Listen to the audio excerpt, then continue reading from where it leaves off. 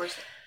Hello, welcome to Chapter 3 Podcast, the show for readers of science fiction, fantasy, and romance. This is Season 2, Episode 24. We are so excited today to have best-selling romance author Sarah MacLean joining us to talk about her most recent book release, Heartbreaker. Sarah, thank you so much for joining us. We're really thank you so much for having me. Yeah, I think it'll be really fun. I don't know if people don't know, Sarah writes amazing, fun historical romances, which we're going to talk about, and also has a really great podcast. If you don't already listen to it, you should. And we'll have all of that linked in the show notes or video description on YouTube if you're watching us there. And I don't know, Izzy, do you want to start? I know we have a list of questions. We have a list of questions for you. I apologize for any mowing in the background because, of course, somebody's now is when someone starts. Yeah, mm-hmm. Of course. Always that's how that always happens. Yeah, we'll dive right into our big list of questions we've got for you. I think the first thing would be to tell people what they can expect from Heartbreaker, and kind of writing this Hell's Bells series. Yeah. Well, Heartbreaker is the second in my Hell's Bells series, which is it follows a Victorian era girl gang. When I conceived of it, it was partially historically accurate. There is a kind of real deal girl gang that existed in Victorian England, and I was fascinated by them. And then partially a question that had lived in my mind for a while, which was what do superheroes look like in Victorian England, without superpowers? I mean, do they have superpowers? Sort of. Anger is their superpower, maybe. That's a good one. Feels accurate. And so I sort of took, I don't know, the Marvel universe and then these real Victorian era lady criminals and mashed them together and got Hell's Bells. So the first book, which was Bombshell and came out last year, the conceit was that there would be, 4 driving heroines, 4 original Bells. And each one had a very particular set of skills, right? So if you've ever seen, any heist movie, there's when they bring together the gang, there's everybody has a particular skill set that is necessary in order to pull off a heist. And so Cecily, who is the heroine of Bombshell, which came out last year, is a femme fatale, really misjudged because of the way she looks and acts and able to manipulate men in a very particular kind of way. Adelaide, who is the heroine of Heartbreaker, is a professional thief and was the greatest, was raised by thieves, was a child thief, continues to be a thief. Imogen, who is the heroine of the next book, is an explosives expert and also just pure chaos. And then there's Duchess, who is the kind of one that always has the plan. Loves it when a plan comes together, for those of you who have ever seen the A-Team. And so I did a lot of I watched a bunch of heist movies. I watched a bunch of gang movies. And I was how do I just write the most kind of balls to the wall, fun action romance that I can write while trapped inside my house during a pandemic? And so Hell's Bells happened because it was my fantasy world, and now Heartbreaker is here. And it's when you're writing a series, the first book is always the one where you set everything up. So you spend a lot of time worrying as a writer, is this going to be too world buildy? Is there going to be too much information in this book about how the world works? The second book is always really fun because you get to sort of knock down all the doors all the walls that you've built, and then show how the world expands. So this is a road trip romance. It's actually a quest romance. They are on the Adelaide and a very stern Duke who can't stop noticing her are racing to Scotland. And you get to meet lots of other Bells along the way and see how big the network of these women is.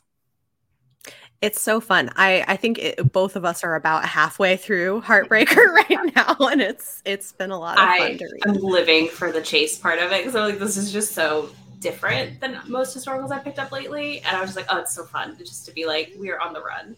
Yeah. And then when we meet the Belle in the when the Duke of Claiborne Rex's stuff in the little like pit in the ground. I was like, yes. I was like, look at this network. We have like Lady Robin Hood here, just ready to take from the rich. She's very fun. There are a number of scenes with Lucia that are like on the cutting room floor because I had so much fun with her. She's also in like a polyamorous relationship, and so it's like it's a very fun like she's very fun and has a lot to say.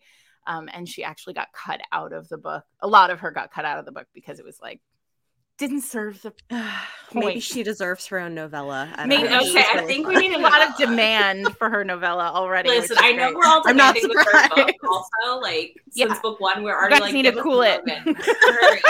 You can wait. We also need this novella. Yeah. So one question we had is, while writing Heartbreaker, was there anything, and you in your response kind of already a little bit touched on this, but anything specific you were watching or listening to that kind of inspired what you were writing for this book? That's a good question. I have a playlist that's on Spotify and Apple Music. You can find, if you follow me on Instagram, there are links and everything there. But and that playlist is very much like girl gang anthems. So that's always a really fun way of doing it. When I originally started designing the bells, I was watching a ton, like I said, of heist movies where large groups of people had to work together to like achieve a goal. It will surprise absolutely no one that I have watched Peaky Blinders like 14 times. Fair. I mean, it's just all there in the text. Like once I say that out loud in a room full of people, they're like, "Oh yeah, that all checks out. That's obvious." Heartbreaker, though, because it's a quest, I spent a lot of time reading, road trip books, like reading books where people were moving across, large swaths of land. So people who I think write great road trips, like Thea Harrison's Dragonbound series begins with like what I think is one of the greatest road trips ever. Milla Vane's The Heart of Blood and Ashes is a quest. Beverly Jenkins has like a magnificent road trip romance across the American West. Like there are some really fantastic existing road trip / Joanna Shoop's Tycoon, which is on a train. Like there are all these like really fabulous. That one probably inspired me the most, that Joanna Shoop book, because one of the challenges when you're writing a road trip is like keeping the characters. So obviously, there are obvious ways that you keep the characters together, but there are lots of other things that can happen over the course of a road trip that can separate them. And that Joanna book is so great because it's a novella and it's terrific. And they're literally trapped in a train car from New York City to St. Louis during the Gilded Age. Wow. So it's, 3 days on a train car. And it's just the two of them alone for 3 days. And it's great because I've discovered over the course of this book that what I really wanted to write was like two people in forced proximity out of water, out of like their comfort zones. Mm-hmm. And which is what a road trip always does, right? It pulls the characters out of their comfort zone. They get to be someone else while they're traveling. And in this particular case, like I really wanted to play with the idea of like, how can I make this keep them on the page together as much as possible? And what was fun about that was like literally cutting out anything where they weren't together, which is what I tried to do with this book, is like, because I always sort of set myself like a writing goal while I'm writing. And in this one, it was like, how can I like really carve out every space where they are not together? Like, so you'll find there's almost once the road trip is on, there's almost no period of time in this book where they are separated. And they're separated off page, but like you only see them together. And that was really fun to write. I mean, their dynamic is cool. Fun. Like I'm constantly giggling at like they're just. Oh, I'm so glad. Yeah. So like I don't know what to do. I like you. And she's like, I don't know. She's like, no, we can't do this. There's a woman, B, and her books on Twitter. You all must know her. Yeah. And she's amazing. And she tweeted yesterday, "Frustrated man is my favorite flavor." Exactly. I was just like, oh, that's an accurate. That's description accurate. of Very Claiborne. accurate. yeah. Yes. I was like, he's just so, he doesn't even know how to handle it, just grunting and just at things, and like she's just like, what is your problem? Yep. You already kind of touched on the elephant gangs some, but what other kind of research did you do to prep for Hell's Bells and Heartbreaker? Well, like I said, the 40 Elephants, which is the yeah. gang, the girl gang that it's based on, it was the largest shoplifting ring in the history of the United Kingdom. It was entirely peopled by women, and it was basically a bunch of women who realized that in the Victorian era, the sort of perception of women as soft and gentle and like very, very fragile was a great thing to be able to manipulate in order to get what you want as a woman, which is interesting because, like, of course, we have all kind of grown up in this. Like, women learn, you know, not to speak too broadly, obviously, this is going to be a very broad statement, but like many, many, many women like learn to survive through manipulation. And I don't mean that in like a negative way. I mean, like, they literally learn how they have to like finesse the world around them without like actively, like, many, many women struggle with like being able to immediately like say and do what they want in order to achieve what they need to survive. Instead, they have to learn how to like finagle themselves through the world in order to get what they need to survive, right? And a good example of this is like how, when you're a woman who, is not with a man at a car, like at a mechanic, right? Like, so many times I have like played the like, I'm a dumb baby and can you explain to me how like gas works, to like figure out, to like get this person to like give 100% have done this want, right? And I hate myself. Like, I leave afterward and I'm just like, I hate that that's the way the world is, but like it just is, right? And so these women discovered that like if you manipulate the perception of women as being fragile and like hysterical and needing special treatment, you can absolutely steal tens of thousands of dollars worth of goods from Harrods, and so it makes sense though, because they would be like, oh, you're not smart enough to do this. I mean, it's so smart. Yeah. And so like they would create these like elaborate gowns, right, where there were cages built. They would build cages into their gowns, the skirts of their gowns. Now think about Victorian skirts, right? Like, they're massive. They have those huge bustles, like huge skirts. And then they would create these like enormous pockets, like, thanks, it has pockets, right, inside the folds of the dress. And they would walk through department store. And this is the golden age. Lisa Kleypas fans will know this. This is like the golden age of department stores, right? Like this is when they were invented. And they would like pick up leather goods or like furs, jewelry, like cosmetics, and they would just shove them into these massive pockets and fill the cages underneath their skirts with them, and then walk out the side door to the department store and then offload all of their stuff to like a battalion of other elephants, right? 40 elephants, who would then like disappear into the crowd. Like, this one with a fur hat, this one with a stole, this one with, a perfume bottle. Wild. And then, so by the time the police came, because the police were called by the department store, by the time the police like grabbed the woman with the cage, stuff was all gone. And then what are you talking about? She would like have a hysterical like outburst and like faint. And then it was like, oh, well, she's fine. Like, we were wrong. Take care of her. Like, she's so fragile, right? But these women were amazing. The women the original queen of the 40 elephants, whose name was Alice Diamond, or she wasn't the original queen, but she was like the one who dominated for the longest time. And she was ultimately arrested and jailed for falsifying papers to work in a munitions factory, because she was going to take the bomb. She was going to like steal munitions and blow something up. So we don't know what, but I have my ideas. So like, and then the 40 elephants lasted until the 1960s. The queen changed every time a queen died or retired. A new queen was named. And the final queen of the 40 Elephants was buried in a $6,000 dress that they had stolen from Harrods. I didn't realize it lasted that long. Mm-hmm. I know, it's wild, right? There's a book, it's called Alice Diamond and the 40 Elephants. Mm-hmm. And it's written by a guy named Brian McDonald.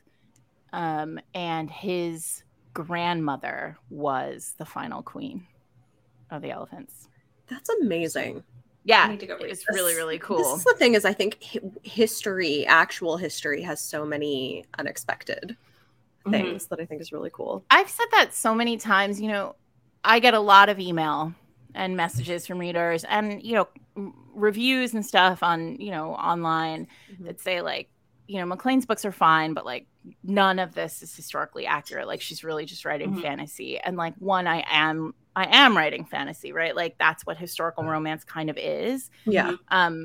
Because I do take out a lot of the like terrible stuff. Like I don't want to have to do that. And you shouldn't have to read it if you don't want to read it. And that's not what romance is for. That said, I've literally never had an idea for a plot or a character or a, you know, even just like a moment in a book that I couldn't find evidence happening of, you know, that it happened or that it could have happened. Yeah. And I think the way we perceive the world from, you know, the 19th century world, which isn't that long ago, first of all, but the way that we perceive the 19th century, and particularly the way we perceive people whose rights were infringed heavily in the 19th century, is really nonsense. Because like it's just there were people working for suffrage, for abolition, for social justice, for, you know, queer rights, there were people constantly fighting. And so when we say like, okay, well, the lion's share weren't. First of all, it doesn't mean that the lion's share of people weren't thinking about social justice, but also we write about exceptional people. That's our job. Yeah. And all those people have existed. Yeah. Throughout history. I always love that. Like, this couldn't have happened. It's like, well, but it probably could have. Yeah. 100%. So how has it been moving time periods from like Regency to more Victorian? Has that been interesting? Yeah, I started with Regency 16 books ago. And it's actually not that difficult for me because I write in one universe. So the time just marches, right? Like, so time moves forward in the MacLeaniverse in the same way that it moves forward in time, in like actual real time. Okay. So the change in what's really fascinating though is like me, Sarah, my interest in writing, like the things I want to write now are so much better suited for Victorian than they are for Regency. That it sort of just all worked out perfectly. That like I had started moving forward. I never had to change. I never had to like tweak the dates or like make a big time jump. All the characters are still alive. They're all, you know, they're all different ages now in the universe. But also like it really worked out so well that Victoria ascended to the throne in like during the time frame of Daring and the Duke, and like Bombshell started like with her barely on the throne, and it just Hell's Bells coinciding with like Victoria as queen and the way men just like lost their fucking minds when there was a queen is really perfect. Like historically it just all just works out great. Sometimes things just work out. So Victorian just makes it, you know, there's a lot more. The Regency was actually much freer for women, specifically. And I think like it was a time when people worried, when, you know, like people of a certain ilk, just like privileged people just worried less. But Victorian era with like the rise of technology and the rise of industry and the rise of proletariat, right? Like a working class, like an actual functioning working class that was able to gain power and money and status in a different way than like birth started really happening right around the sort of early Victorian era. And that's what I am no longer really that interested in the aristocracy. Like I'm much more interested in the people who build the society rather than the people who like live at the top of it.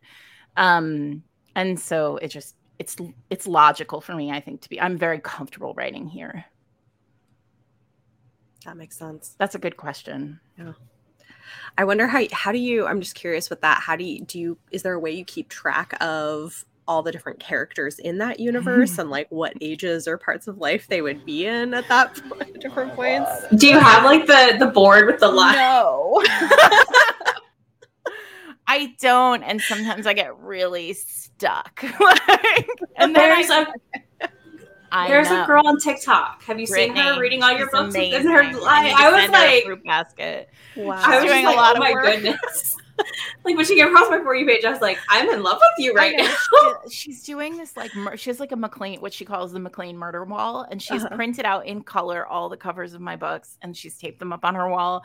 And there's yarn like indicating all the connections that she's done a full reread. You guys, it's magnificent. That's amazing. And there are all these like lines, which is like, you know, this character was at the house in this book like 15 books ago, and like, and it's like that's all true, but also like seeing her map it out, I'm like, oh gosh, yeah, I did do that thing. My problem is often that I like don't think too hard about like the world is so clear to me, like the structure of it. Like when I need a casino, I wrote a casino. That's the casino everybody goes to, right? Like I need a bordello, like I need a lady bordello. I've written one, like that's where those ladies go. And so there's, you know, that's very easy for me. Time is not, I don't have a good timeline. I really should. I should paint it on my wall. And so I have a copy of every book that's by my desk, and like, I don't reread ever. I've never reread a full book, but every once in a while I think to myself like, oh, who was that guy? Or like, where was that place? And yeah, but sometimes I'll like, for example, in The Rogue Not Taken, part of the hero's like past wound, like his trauma is like there was a woman who like kind of manipulated, like she and her father like manipulated his family, and she was this particular name, I can't even remember what her name was. And then in Bombshell, I had to like name all the children of Cecily's sisters, and that heroine, the heroine from The Rogue Not Taken, was one of Cecily's sisters. Now this is like 6 books earlier, right? Like it's like a long time has passed. I no longer have all that information in my head. So I'm like, okay, so I sit down and I figure out how old all the children are, and like who has what children and when they had to be born, and all in order to fit into like the timeline of all of these books, these 6 books that I've written since. And I name them, just whatever names, right? And then I got an email from a reader right after Bombshell came out that was like, I don't understand why King and Sophie, the hero and heroine of The Rogue Not Taken, would name their first daughter the same name as like that woman who had manipulated his whole family. And shit. No. And I was like, neither do I. They just wanted to pay homage to the oh my God. They'll never forget. Oh my God. Yeah. They definitely are giving that kid trauma with that name. Yeah, like imagine your absolute worst enemy in the whole world, and you name your child after them. Oh man.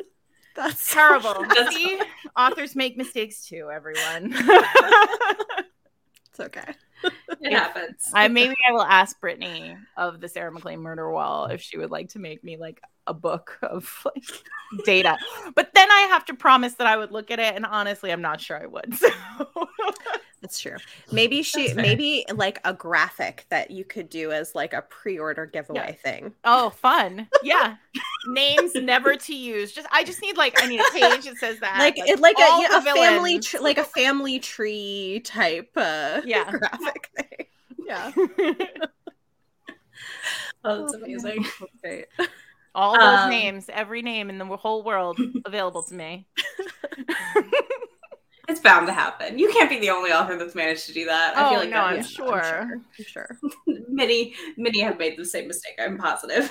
Well, I'm always fascinated by people like Nora Roberts, right? Has written 260 books or something. Yeah. I mean, has she never repeated a name? Because I'm running out of ideas. Yeah, I don't know. I'm only 18 in.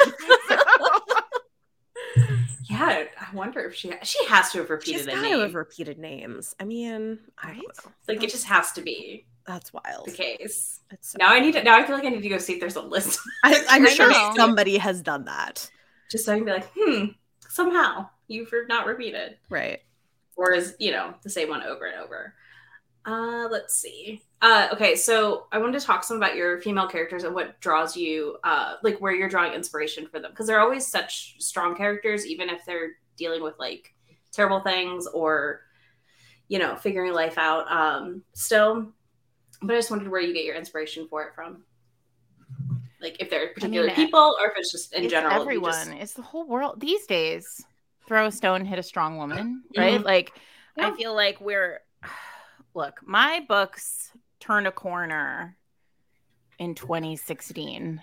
And I think, and I really do think if you look at my books as a continuum, it's not like I woke up the morning after the election and was a totally different person. But I think I woke up the morning after that election and I was on fire in some way. And so then it just became all the little bits of McLean that were in the first, 7 books or longer, 8 books, suddenly activated in a different way. And I just had more to say. And I think the reason why I had more to say is because I looked around me and I was so inspired by all the other people in my life who also had more to say. And when I say people in my life, I include readers. I include people who are my mutuals on Twitter, like you. I feel it's other writers, it's activists, it's politicians, it's, my kids' teachers, it's my kid, right? Suddenly there's just every person I meet who is inspiring. I think this is true for all writers, right? You're inspired by every person you meet in some way. Every conversation is potentially a book, right? And, but I mean, I can't understand how people aren't writing women who are backed against the wall now and have to figure out how to act. I think that is a thing that is happening right now in romance. And I just don't understand how that's possible. Which is, maybe it's just the way we're all built, right? Yeah. And it's I think when the world just sort of started to burn, it feels like it's been burning for a long time, but it felt like a lot of readers turned to softness. They turned to wanting to read softer, kinder, gentler books, and that's totally great in the market, and the genre gave that to them. Yeah. And many of us, I think, also turned in the exact opposite direction, and we were give us Milla Vane, and give us intense heroines who are doing intense things. Give us Adriana Herrera, give us people who are we went back. I don't think that it's any surprise that Fated Mates started reading Kresley, doing a full reread of Kresley Cole in the wake of that 2016 election, because it just felt like we just wanted heroines who, when backed against the wall, fight. Yeah. I can see that for sure. I really think the genre split in that moment. It's interesting because I think I can see both of those things happening, and I think I pick up both of those types of romance, but yeah, you're not wrong. And I think the soft, I wonder too if some of the softer, more escapist stuff is sort of where all the monster romance is coming from. It is, right? 100%. Yeah, I agree. There's that like what was paranormal, right? Post 9/11. I'm gonna be a little nerdy with you guys, but like post 9/11, right? Like was the rise of that like intense paranormal, like J.R. Ward was writing those like her like wacky Black Dagger Brotherhoods. I mean, it's not wacky, it's so intense though. Like those guys are dialed up to 15. And then Kresley was writing like all of her Valkyries and like IAD, and Nalini was writing these like big paranormal like world ending things. And now monster romance is so soft and like lovely, right? But like I think about that Minotaur romance, like Morning Glory Milking Farm, right? Which I love. Like the best small town romance I've read, the best contemporary, like soft contemporary I've read in a long time. But like so soft. And like gentle and kind, and what a decent dude. And like there was just so much to love about that whole world. And I do think this monster romance is like about finding softness in like this unexpected places, unpleasant time in some way, I mean, right? it's like we're living in what's like feels apocalyptic in a lot of ways, and so it's like, how do you find kindness and coziness and love and stuff in the middle of that?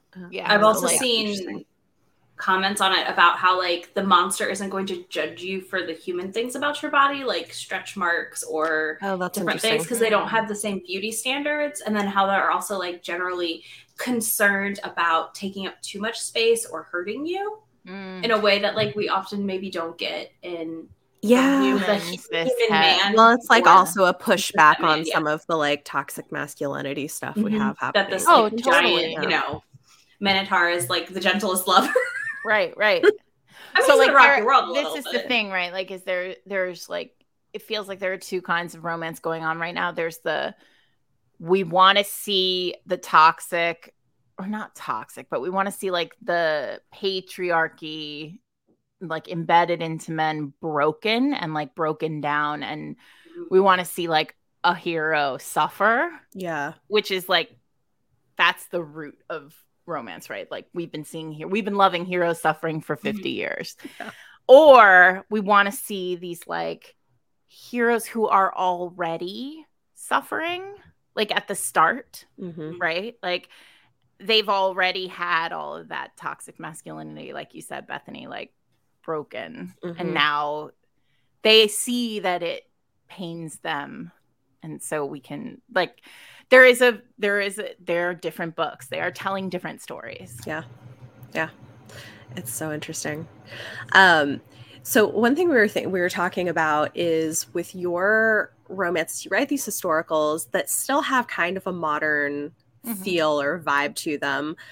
And so could you talk about kind of what draws you to write romance in kind of that way, in that category? Like I said, I think historical for me is really about fantasy, right? It's about being able to really distill a world into like the very clear setting that I am interested in writing, right? I love writing historicals because I like that the boundaries of the world are very rigid, right? So like we all understand when we come to a historical what can and cannot be done in this world. It's a little like writing magic, right? Except I don't have to invent the rules of the world. Like, you know, when you think about like what Sarah J. Maas is doing, right? Like she's invented this world. There are rules to the world. There are boundaries to the world. You spend many, many books in these series, like learning the rules of this world and understanding the world building. In historicals, I don't have to spend as much time. I do still have to obviously world build for you, but like you understand that like if these two get caught, like, you know, boning in a garden, somebody's going to be like, they have to get married. Right.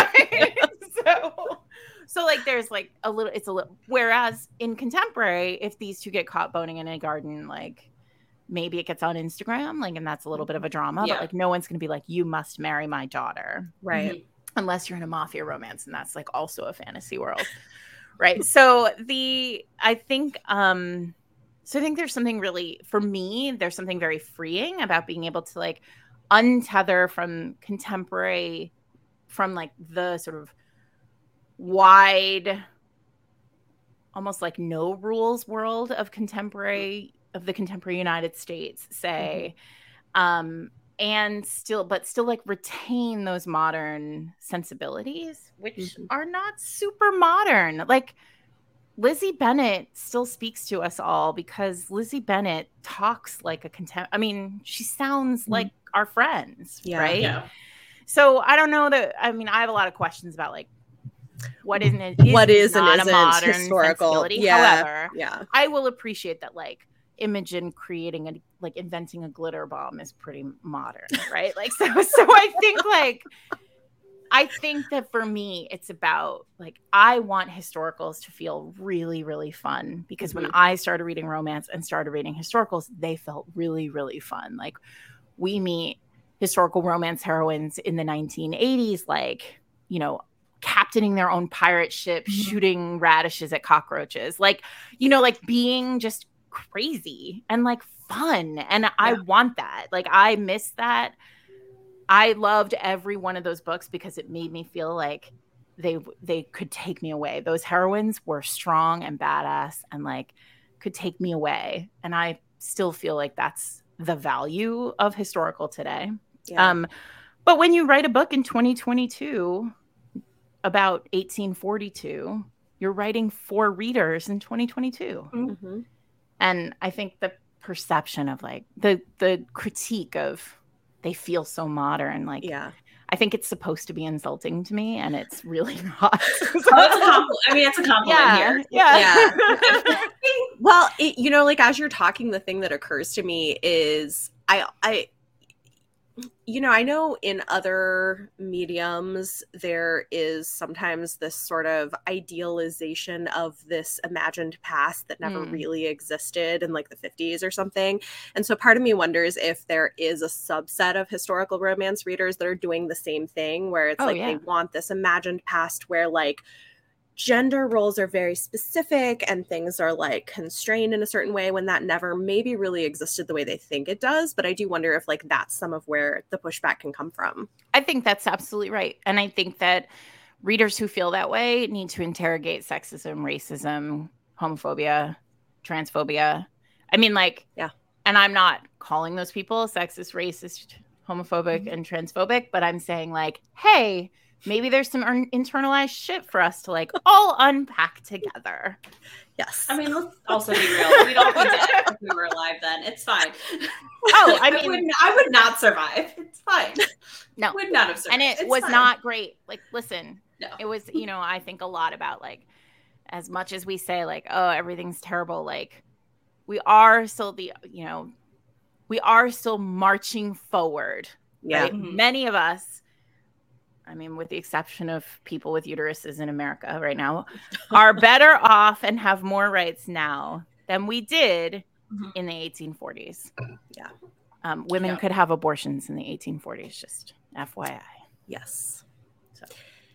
Yeah. But I mean, and I think there's a reason that like I hear from a lot of friends who are readers who are, you know, Black or people of color who are like, I am careful, like don't want to read as many historicals, or I wouldn't want to go back and live in the past because like there's no place where that is a positive thing, you know. So yeah, I think there's a lot of which I appreciate that there are more writers now who are writing historicals and thinking about some of those realities. I like Adriana Herrera, who we've had on here before, and she's great. Well, Adriana has probably talked to you about how she would not like, she says all the time that she has no interest in writing historicals prior to, you know, abolition. Yeah. And like global abolition across the United Kingdom and all the colonies. And I think that's a very understandable and real way of like, you know, setting boundaries. Yeah.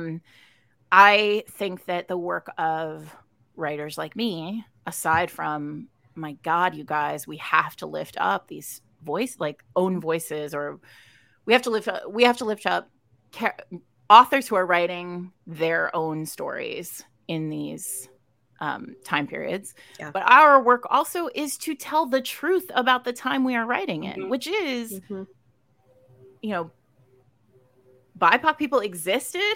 They lived happily. Queer people existed. They lived happily.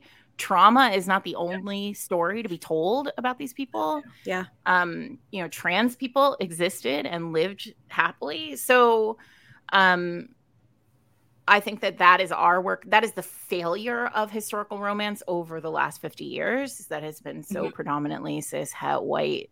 Yep. And it came from a very particular gaze. And I think we are doing better, but we are not doing great. Yeah. Yeah. Like, better is a long continuum. Yeah. Through the lens of totally. Yeah. So I know we have like limited time. Izzy, I don't know what you want to go for. I think the spicy. We should ask the spicy. Okay, all right. That's always fun. I feel like.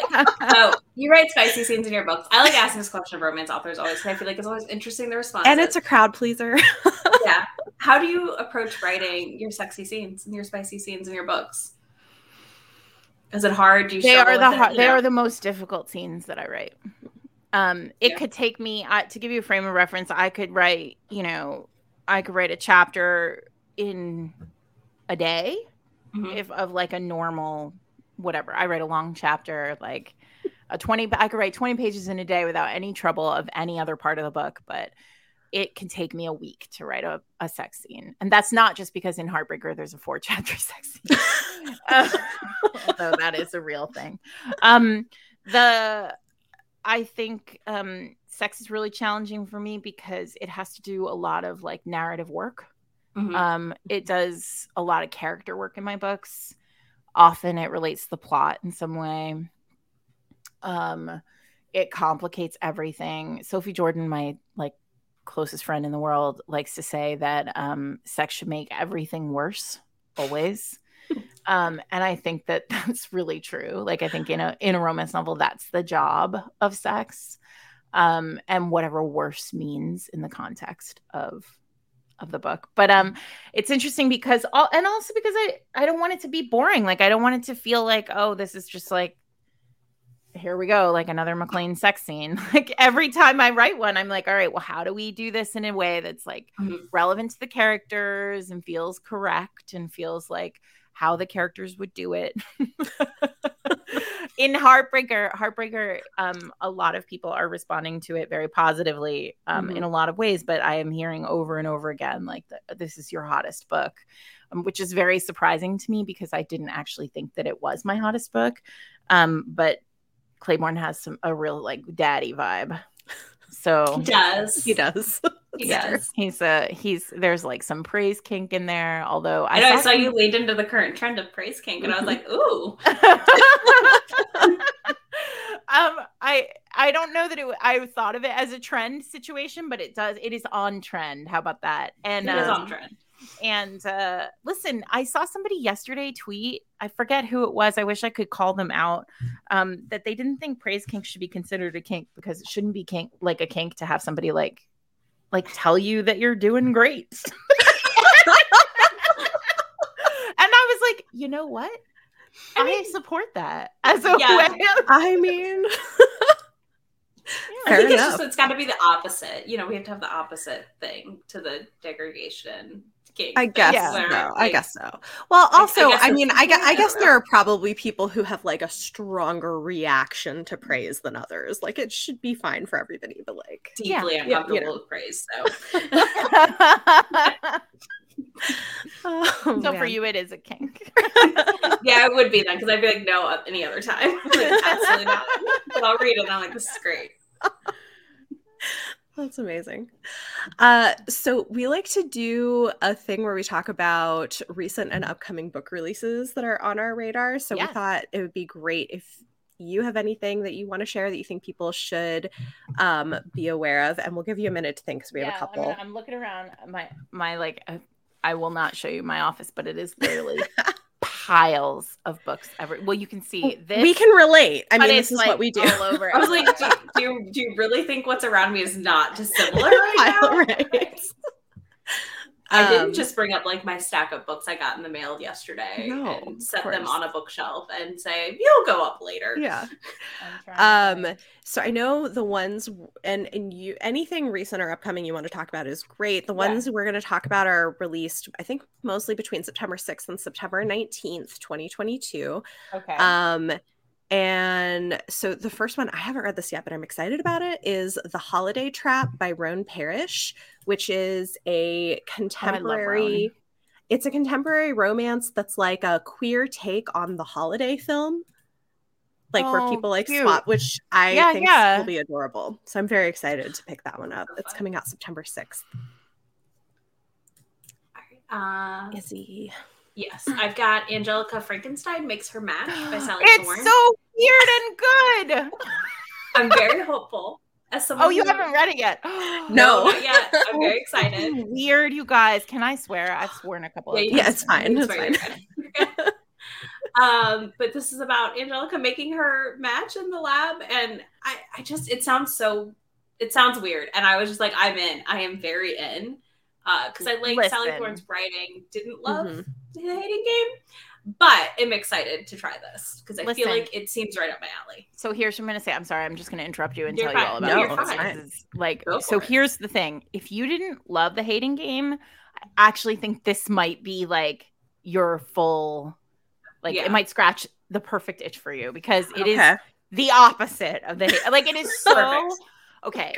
Here's what I want. Here's all I want in the whole world is for Sally to just keep writing just like whatever pops into her brain, right? Because this book, Angelica Frankenstein is Dr. Frankenstein's sister. And it begins with her and Dr. Frankenstein going to the morgue to like get the bodies for both his creature, and she too is going to build herself a mate.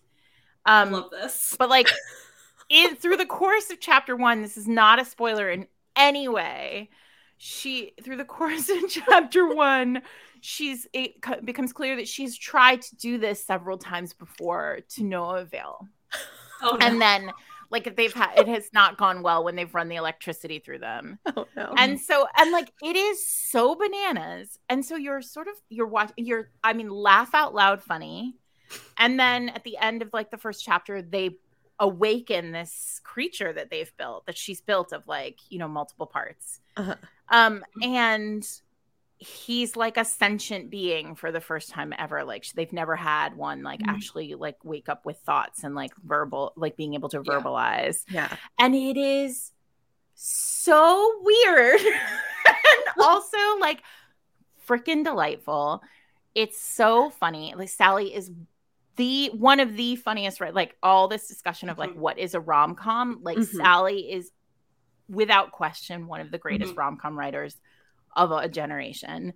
And it's so weird. And like, but like my thing is like, I've just given you the first chapter. If that sounds at all enticing, this is the book for you. If it sounds like it's like, oh God, I don't know, it may not be the book for you. See, when I was reading everything I've heard, I was like, I didn't know I wanted this, but I've always wanted this Frankenstein romance. And the whole time, and for me, like a romance really is about not being able to see how it's going to end. Right? Like, how is she going to pull this off? And there's so much weird stuff about this. Like, who was this man? He has a brain and a past life. Like, what happens? Like, you've woken him up. He died of something. Like, there's so many questions that have to be answered in order for happily ever after to be achieved. Yeah. And also, this one is for the like unlikable heroine crew, because at the very beginning, like, you know what? Angelica's like not the greatest. You're sort of like, do I like this person? By the end, she's like, I would die for her. And the whole thing is just, it's such a treat. I love an unlikable heroine. So I'm very excited. Sounds amazing. Extra excited now. That's Me great. too. I'm going to go with, Eva Moore has a book out called Coming. Actually, I think it might be this week. It's the 30th. It comes out August 30th. Okay. And it's called Caught a Vibe. and it's a romance that like tackles COVID as a like concept. And I'm really excited about it. I haven't read it yet. And what I'm excited about is like romance seems to have kind of like avoided this as a theme. And I can totally understand why a lot of people are avoiding it. But basically they're like it's like two people who like they had a one-night stand and they are like through a confluence of romance reasons forced to quarantine together because they get COVID. Or I don't know if they get COVID or I don't know. But they do quarantine together because I haven't read the book. Okay. It's called Caught a Vibe. And I'm like kind of into it. She's a sex toy designer. He's like a tech writer. And they are like forced to quarantine together as like basically strangers. That sounds kind of amazing. Yeah. And I'm sort of like, I feel like now 2.5 years later, I'm ready for this. Yeah. And so I'm really looking forward to reading it. That sounds awesome. Yeah, that one sounds fun. Yeah. Okay, so quickly, like the two others coming out soon, I'm really excited for. September 6th, we're also getting The Sunbearer Trials by Aidan Thomas, which is his first YA fantasy with he's a trans Latinx author, and it looks really fun. So it's got like trials elements, it's got a queer romance, a trans main character. I've really enjoyed the other two books that Aidan has written, and so I think this one is going to be good. And then so excited, September 13th for Nona the Ninth by Tamsin Muir, because I'm obsessed with that entire series, which is like either for you or not for you. I feel like people fall very strongly one way or another, but I think Tamsin is a brilliant experimental writer, and it's like horror, sci-fi, lesbian necromancers, and it's great. So I'm very excited for book 3. Okay, and then on September 13th, we also have The Makeup Test by Jenny L. Howe, which is two PhD students are TAing for the same teacher, and they're rivals. And it sounds like they're battling it out for the last spot to fill a research trip. Nice. So that sounds like a fun enemies like to lovers. If Allie Hazelwood wrote The Hating Game.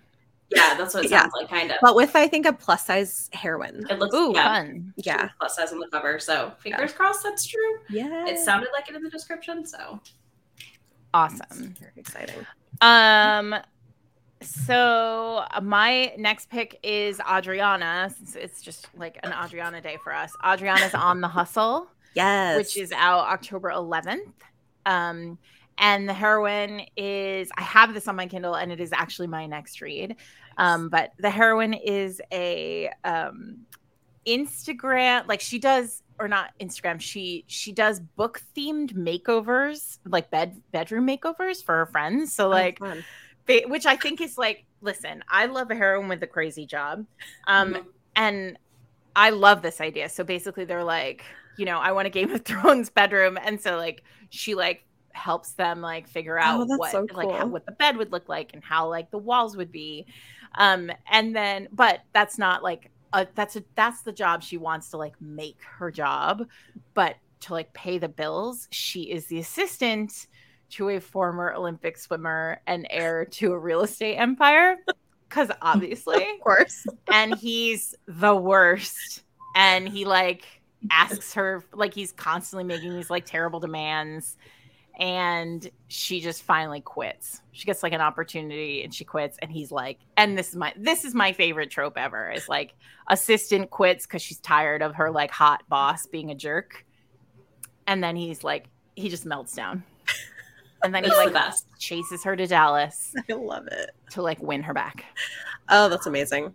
I always love Adriana's books. So and I, like I said, I haven't read this one yet, but I'm sure it's super hot because it has to be.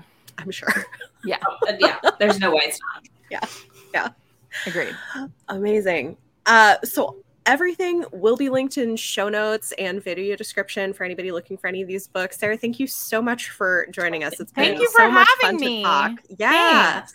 This has been really great. If you enjoy the podcast, we'd appreciate if you take a minute to rate and review us. And if you're interested in getting early access to bonus and exclusive bonus content, consider supporting us on Patreon. And huge thanks to all of our supporting patrons who make this possible. We'll be back in 2 weeks. I'll be back with Leanna to talk about A Little Hatred by Joe Abercrombie, continuing with the read-along we're doing. And you can follow us on Twitter, Instagram, and TikTok at Chapter 3 Podcast, and find us on our individual YouTube channels. Next episode will be up in 2 weeks, and this episode's bonus content will be available to patrons in the next few days. Thanks for listening. Yay. Thank you. Bye. Yeah.